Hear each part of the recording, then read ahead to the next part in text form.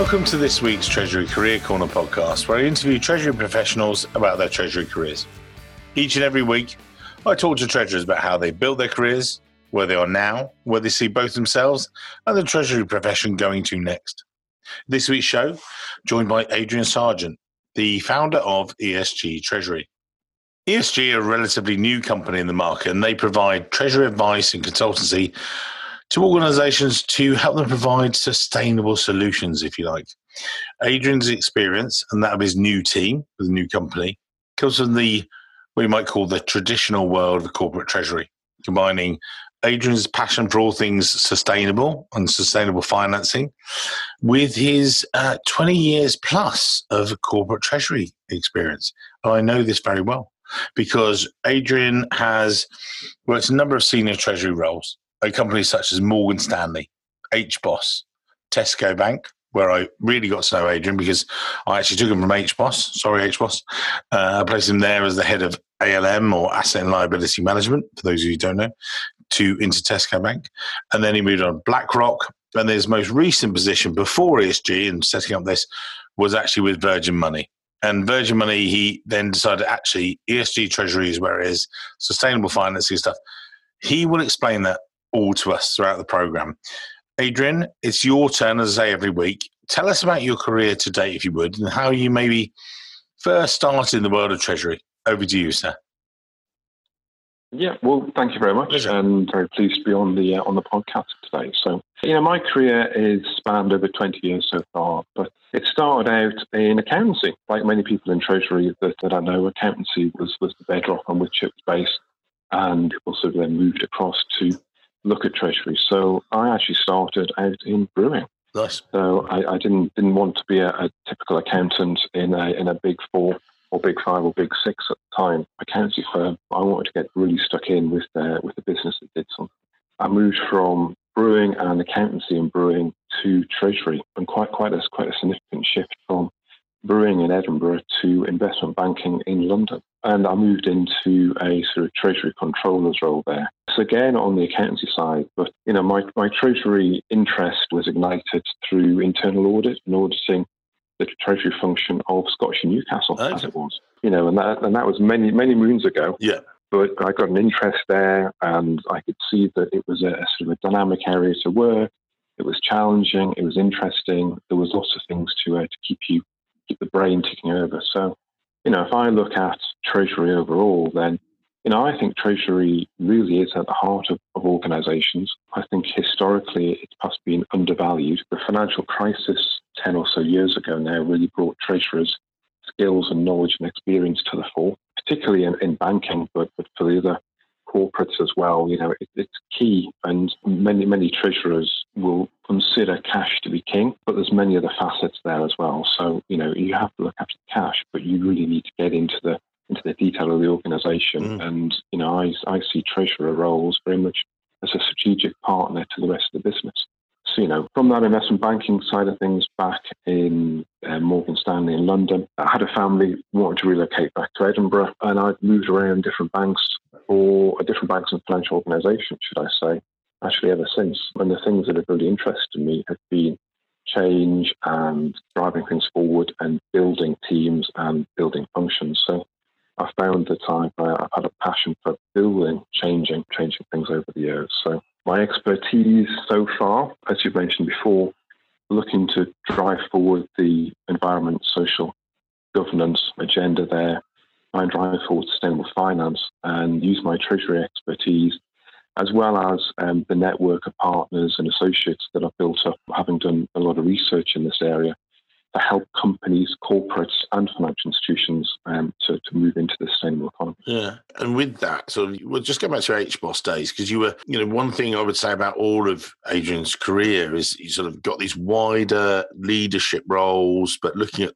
not just treasury in isolation. You've very much sorted out a lot of the pieces of the puzzle and got people talking to each other. I know you said you did that when they moved you from there and, to Tesco's and things. But with HBOS, you had this wider role. What was that like? Sort of massive organisation and lots of different interesting roles there. But HBOS, massive group. How did you get on with that?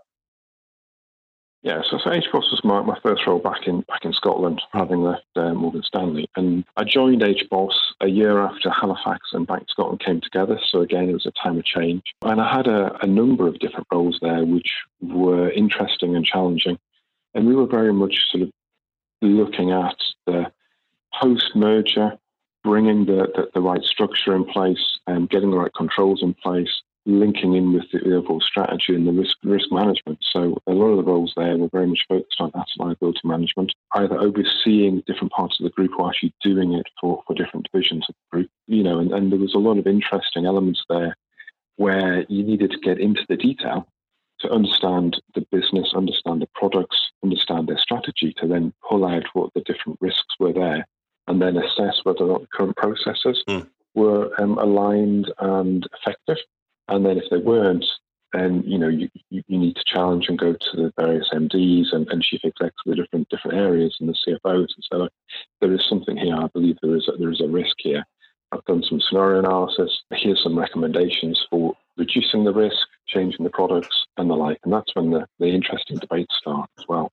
But interesting enough, one of my last roles at HBOS was in group strategy. So I've always had a view to developing myself. I've had a view to challenging myself as well, and I've had a view to giving things a go. So my last role at HBOS was giving it a go in group strategy. There was a couple of roles that became available in that small team. So there was about 8 or 9 people in the total group strategy area. So I was in there as the treasury expert at the time, just before the financial crisis. So, it was a very interesting area there to be talking to the senior executives in the firm and the group treasurer and others about how do we protect the balance sheet, how do we protect the liquidity, how do we make sure that the overall strategy is working well. Obviously, it was a difficult time, and Lloyds eventually bought HBOS. Yeah. But, having worked through that, it was very interesting to see the exec working and the different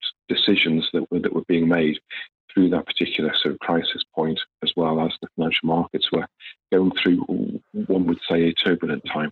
You moved on from that to the newly established at that time Tesco Bank. So you were sort of developing it, though they had some stuff. That was a carve out, as it were. And that's when we first met and everything else. Talk us through maybe the sort of, you're going into a fresh setup. What was your pick list? What was your top priorities? Again, because people listening might be going in similar situations. What would you say is, look, these are the key things to keep at the front of your mind, sort of thing? Tesco was a joint venture with the Royal Bank of Scotland. And Tesco then bought out the Royal Bank of Scotland share. But because it was Royal Bank of Scotland, the Royal Bank of Scotland ran all the systems, ran all the processes. And so when I joined, I think there were 3 or 4 people in Treasury at that particular time. And we relied very heavily on the RBS systems and processes to supply data.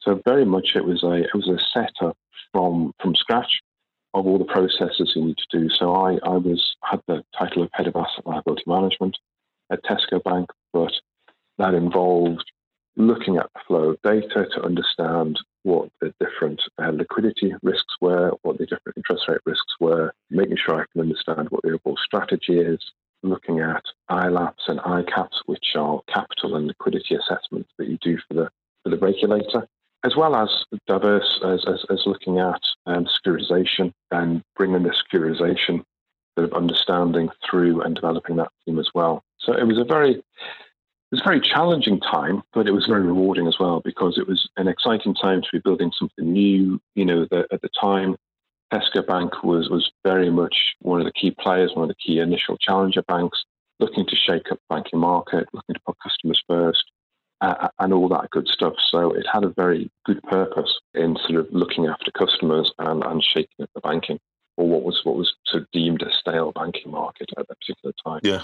One of the things that I would say, having been through a build phase in a sort of dynamic environment, and we had the regulator talking to us a lot through that particular time, largely because it was just after the financial crisis. There was lots of new regulation coming. They were very concerned that there was going to be other banks that were going to fail. So therefore, one of the things as you're going through a really busy period, I would always say it's always important as an individual to sort of make sure you look up from the day job and make sure you realise that although you're hopefully having a great time, because it's exciting and interesting work, that you also need to remember that there is life outside work as well. So one of the things I learned through that particular sort of phase was I was very engrossed in the work that I was doing. There was a lot to do. It was exciting. It was dynamic. But what I perhaps, looking back, what I perhaps didn't do was actually sort of lift my head up from the parapet and or above the parapet and just sort of look at what was going on around me in my own personal life as well. So, one of the things there was that I was working very hard through that, but you need to sort of just take time and take stock and remember that you've got a life outside. Get your balance and get the balance right as well. Exactly. Yeah. Exactly. So then you made the move to BlackRock. Good role. International. Looks like a bit more international than perhaps the Tesco role. Obviously not as international, but you've got that great international experience. Talk us through BlackRock.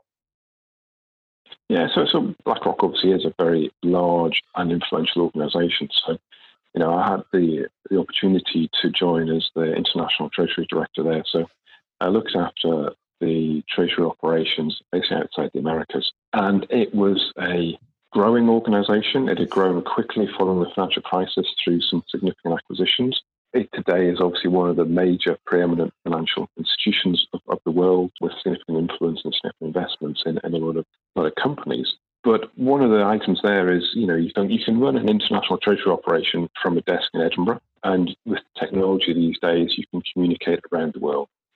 So you can have the right information flow, you can have the right influence. You just simply have to make sure you're a little bit flexible on the timing of those things to make sure you can talk to all parties around the world as necessary. One of the things I did find there was that with Tesco, I was at the head office and I was engaged. I occasionally went along to see the CEO if I had some issues. I could pop along and see the CFO, that people were very, very local and very, very handy to see.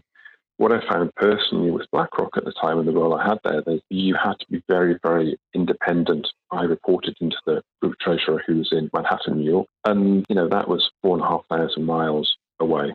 So there was a time zone difference. You had to be very independent there as well, which was fine. I enjoyed that element. I enjoyed the responsibility of being able to look after the items I was assigned and do what I thought necessary for that. What I missed, though, was that sort of engagement with the senior exec or being at the heart of an organisation. So, when I reflected back with both HBOS and also Tesco, is that, there was that ability to feel engaged, because Morgan Stanley as well, actually reflecting there, Morgan Stanley was growing a lot. So, although it was a US organisation, when I was at Morgan Stanley as well, they were growing significantly. There was engagement with the CFO there about its strategy, about understanding how things were developing. The treasurer was very, very handy as well when it moved from the financial controller role into the treasury roles. So therefore, there was that engagement and feeling part of that drive forward. On reflection, what I found with BlackRock is that you were just a bit further remote. It's important for me, or what I've learned over the years, it's important for me to feel engaged and be truly at the heart of the organisation, rather than as a sort of perhaps a satellite office, albeit a large satellite office. So. And then with yourself, you sort of made the move you joined Virgin Money as the Treasury Operating Officer. Perhaps talk about Virgin Money and then how it's then led to this, because you've been there 6 years, and then it's sort of the next role for you, which I think is fantastic actually, and we'll really bring out in the rest of the show. But sort of the move to Virgin, great organisation. What's it been like there? Virgin, again, took me back to when I was at Tesco in many respects, not only because there were some similar individuals there at Virgin.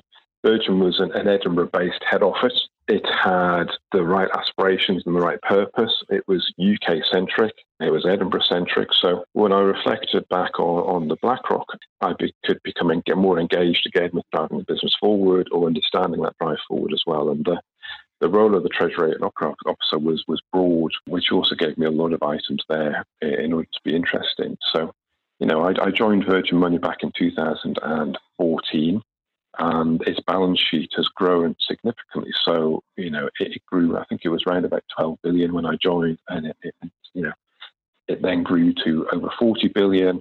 And then Clydesdale Bank took over Virgin Money as well, and now the overall group is at 90 billion. So you can see there that it's obviously an exciting period to be with a company that's growing. It's also your ability to be engaged because you're close to the senior management and the board and the executives there as well is engaging, and it gives you that drive, purpose there to really be engaged. So over those 6 years, seen a lot of change. Again, regulation has changed in the banking sector. There's new regulation coming out all the time, which adds some challenges to weave that into the operating model. But also, to look at how to stabilize, how to manage teams, how to make sure that you're understanding the overall strategy of the group and how that's impacting the treasury responsibilities of liquidity and interest rate risk and credit risk and all those different elements there is very interesting. And the role of the treasury officer spanned many different areas there as well. So it gave me that ability to be engaged and proactive across the piece there. So that was really a very interesting role. And actually, when I reflect back, I've changed roles reasonably frequently. I think for many individuals, if I reflect back at my HBOS days, 5, 6, or even 7 different roles. I think over that sort of 7-year period I was at HBOS, and I just found it interesting to take on new challenges there. And although I was Treasury and Operations Officer for 6 years, there were significant challenges through that period that kept me interested and made the role varied and diverse as well. Yeah. So things from developing teams to system selections to organizational design were some of the aspects that I got involved with there, which just kept it interesting and exciting.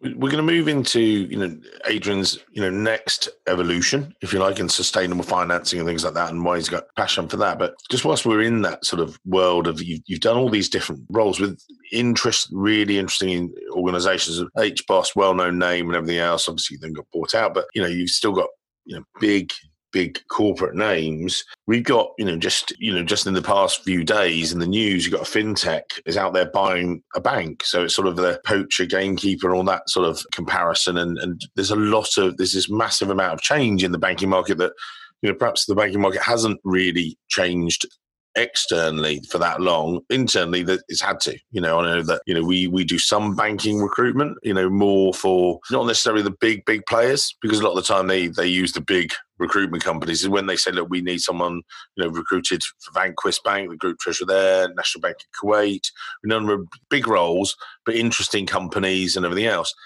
But now there's this sort of change in the market. This not sea shift, but where are you seeing it? I know we didn't discuss this before the show, but what are your quick thoughts on that sort of thing for a moment? The fintech is an interesting one because, my experience with sort of banks that are growing and developing, it's a difficult play because if you think about how a bank grows, a bank needs to be funded. So therefore, they need to raise that funding from somewhere. If it's a retail bank, it needs to raise it from the retail customers. And the market is such that in order to raise the funding, you need to pay a high deposit rate to your sort of retail customers. So therefore, you can grow your funding in that way. But also, if you're going to sort of your lending book, say mortgages is a prime example. In order to lend money to mortgage customers, you need to be at the bottom of the market, i.e. a low rate, so top of the league table, which means a low interest rate for the customers. So the perennial issue with any challenger bank coming in, and any new entrant there, is very much they need to get critical mass in order to make a profit.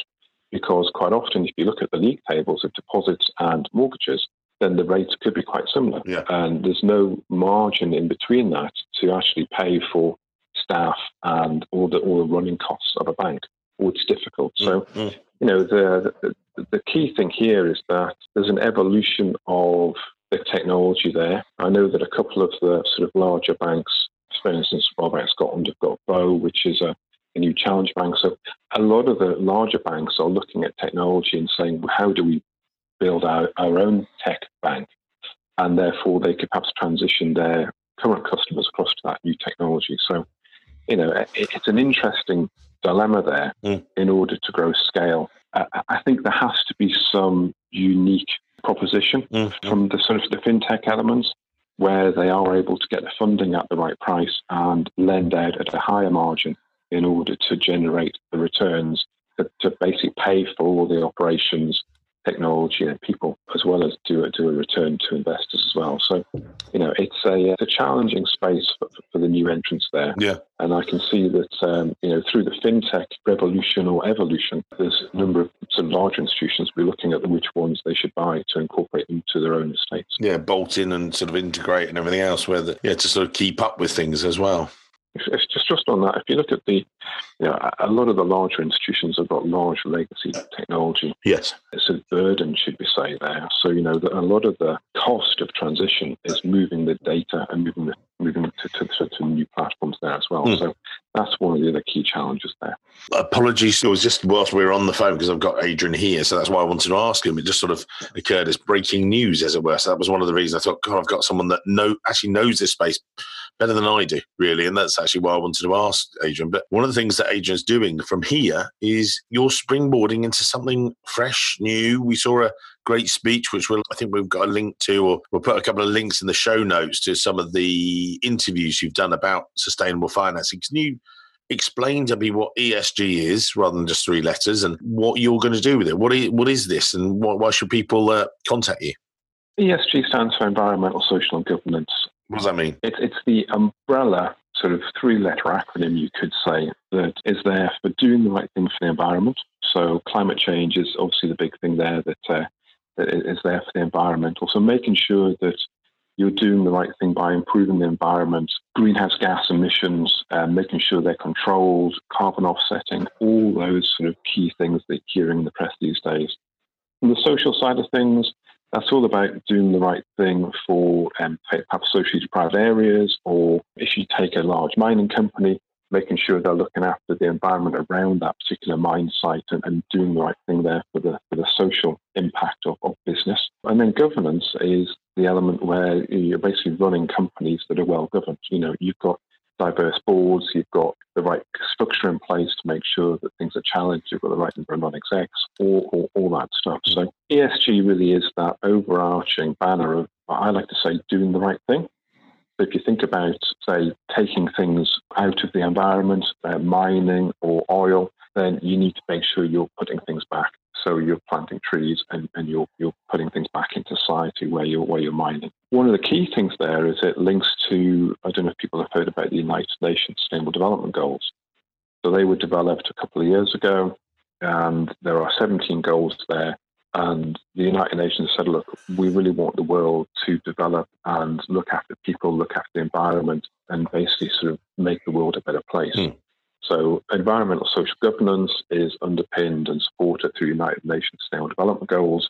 And it's all about doing, what I like to say is doing the right thing there. So I've always had a desire to help, put it that way. And what I sort of want to do now is I want to use my treasury experience to try and help corporates and banks or any organization move to the sustainable economy. So, I've done a dissertation recently with the Association of Corporate Treasurers. So I've done the Advanced Diploma in Treasury Management recently and passed that. So I'm about to be a fellow of the Association of Corporate Treasurers. Through that dissertation, I focused on sustainable finance, and I've got a lot of contacts now, a lot of partners working with, and trying to drive forward the sustainable economy and sustainable finance. So one of my beliefs is that where possible, corporates and banks should issue finance through the sustainable route. Yeah. And what I mean by that is they should link the debt they're raising to improving the green elements, the environmental elements of the organization, or the social elements. And they can do it via refinancing, or even better, for new initiatives that are there, and help companies and banks and the overall economy transition to that sustainable economy. And one of the things, if we look to the future, one of the things I hope is that sustainable finance will be the norm. Therefore, debt that's issued or loans that are granted, the norm will be that they're sustainable, they're green, they're social, or they're green and social, which is a sustainable element where you're bringing those two together. Non-sustainable finance will become the smaller party in the market, and therefore it will be sustainable finance as the norm. And then with that, being green is key and everything else, but why do people need help to do this? Surely they can just do this themselves. They can go out to the market and buy a green bond, or they can just raise the funds like this and, well done, you've ticked that box. Is that what it's like? Well, it's a little bit complex at the minute. So the marketplace is not yet homogenized, I would say. Mm-hmm. There's various what we call accreditors, so that there are various institutions that rubber stamp a bond issuance to say that it is green. But it can be quite a complex marketplace out there as well. So therefore, what I hope to do is be able to guide people through that particular marketplace, understand the different nuances, use the partners that I've got as well to help companies change. So one of the key elements there, and when I say different partners, there are a couple that I'm working with that have been doing sustainability for decades. And the key there is if you can actually issue sustainable finance and issue debt in the marketplace, you need to make sure it's aligned to your overall corporate strategy as well. So it is a bigger change for the corporate or the bank to make sure that they're aligning their overall corporate strategy in support of that finance as well. So it's where, again, the treasurer can be key and instrumental in the overall strategy of the organisation. And one of the interesting facts I dug out and has been publicised more recently as well is that actually there is significant demand for sustainable finance in the market. Mm-hmm. Therefore, you're likely to have cheaper issuance costs, sort of lower spread, and a bigger or greater diversity of both debt and equity investors as well. So there are some very clear benefits for the company of issuing, and therefore also protecting the longevity and sustainability of the institution itself. So with treasurers, if they're thinking about it now, they're sort of sitting around saying, look, we must do something about this. They sort of contact you. What's the process, if you like, if that's the right way to do it? As you're starting to discuss it with them, they're saying, right, what are the key things they need to be thinking about? Is it the funding profile, or how would you describe it? What's the sort of typical, without giving too much, because I know this is why they'd employ you, Adrian, but what sort of what's the thought process for a treasurer sitting at the desk now, maybe listening to the podcast on the way into work? Actually, that's something we need to look at. What do they need to think about first? Yeah, so I've got three key principles that I think about. Right. Excellent. I think about strategy, process, and review. So you've got to think about alignment with the strategic goals of the organisation. So if you're looking at sustainable finance, does that align to the goals of the organisation? There's a number of examples where, say, oil companies issue green finance, but that's actually contradictory in its own right. The market is moving from black to green, so understanding what that means and sort of, I'm very happy to talk to anybody about that. I'm passionate about this, so I enjoy talking about it. So what does it mean? How big's the market? What's the opportunity in the market? Where's the market going? So that's a strategy. So understand the strategy of the organisation and also treasury. For the process you need to go through then, you can't just issue finance and issue debt if you don't need it. So do you need to issue debt? Do you need to refinance some debt that's maturing? So identify the need. You need to then establish the criteria that you're looking to meet. So if you're looking at greening your company, then how are you going to do that? What are you going to do it with? Why is it going to be green? Making sure that it goes through that accreditation process. So there's a number of accreditation providers out there. So there's a requirement there to do a sort of an RFI, RFP, to choose one, make sure it's aligned to your own company's goals, and you get on with individuals there as well. And then there's also what sort of debt do you want to issue? Do you want to issue medium-term note? Do you want to go down the securitization route? What's the right debt for the organisation, and what's the market for that debt as well?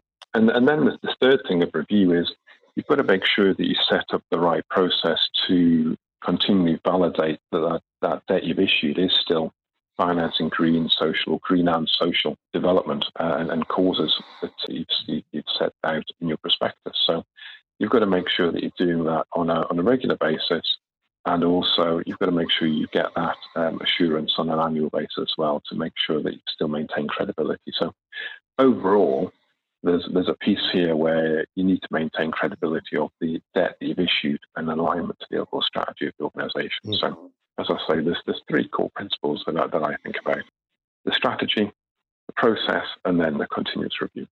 And you're at the early stages, that's right, but it's still an evolving space, and sort of it's early days. And, because 5 years ago, 10 years ago, didn't really exist. People weren't talking about it, I don't think, in the certainly weren't talking in treasury terms, nothing I'd ever heard of and things, and then suddenly it sort of come to the mainstream.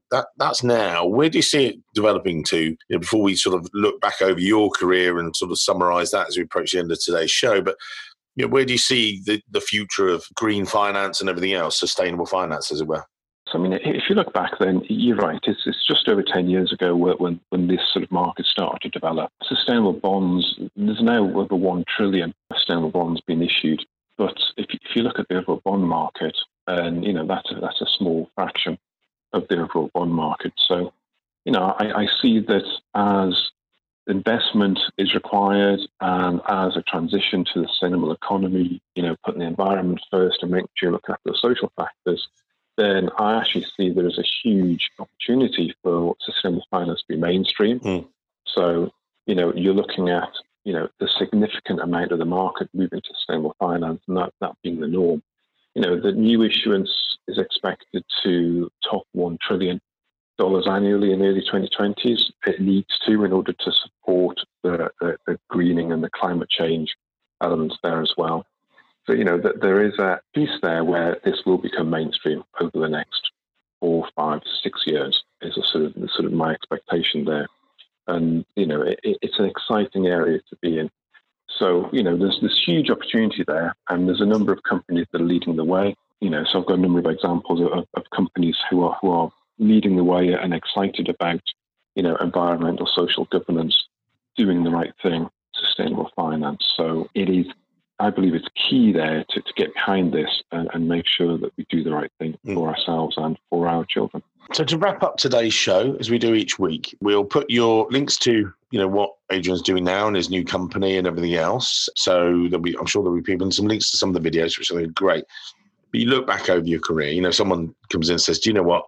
That's great. From coming from audit through Morgan Stanley, investment banking, Tesco, BlackRock, there's just great names there. And they look back and they say, that's the sort of history I'd like. Or, they might be halfway there and say, yeah, I'd like to follow that. What are the sort of key tips, career tips you would give, maybe some of the junior candidates, mid-level, and then the senior guys as they're thinking, oh, yeah, actually, feel similar things. What sort of would you say? I would say give it a go, and learn. So give it a go and learn are the two key things that have sort of stayed with me through my career. I like to be in exciting, interesting areas. I like to challenge myself. Sometimes I put myself in rather challenging positions, and setting up my own company will be my next challenging position to put myself through. So it's important. I also believe to continue to learn. So I've obviously recently done the advanced diploma. I wanted to make sure I consolidated my understanding there, but also I got the opportunity to do the dissertation and really focus on a particular area that I was interested in. So continue to learn, continue to challenge, and don't be afraid to give things a go. And, everyone needs to learn through some point. And, I believe that, the skills a treasurer or treasury professionals have can be applied to various different issues within business. So give it a go, continue to learn. Well, there you go. I'm not going to repeat those. A great little summation of today's show. Thank you for today. I think, again, a lot of people will be really interested in some of the stuff you're doing. So feel free to connect to Adrian. I think there's a lot more to come from Adrian and moving forward with sustainable financing. I think it's really interesting what he's doing.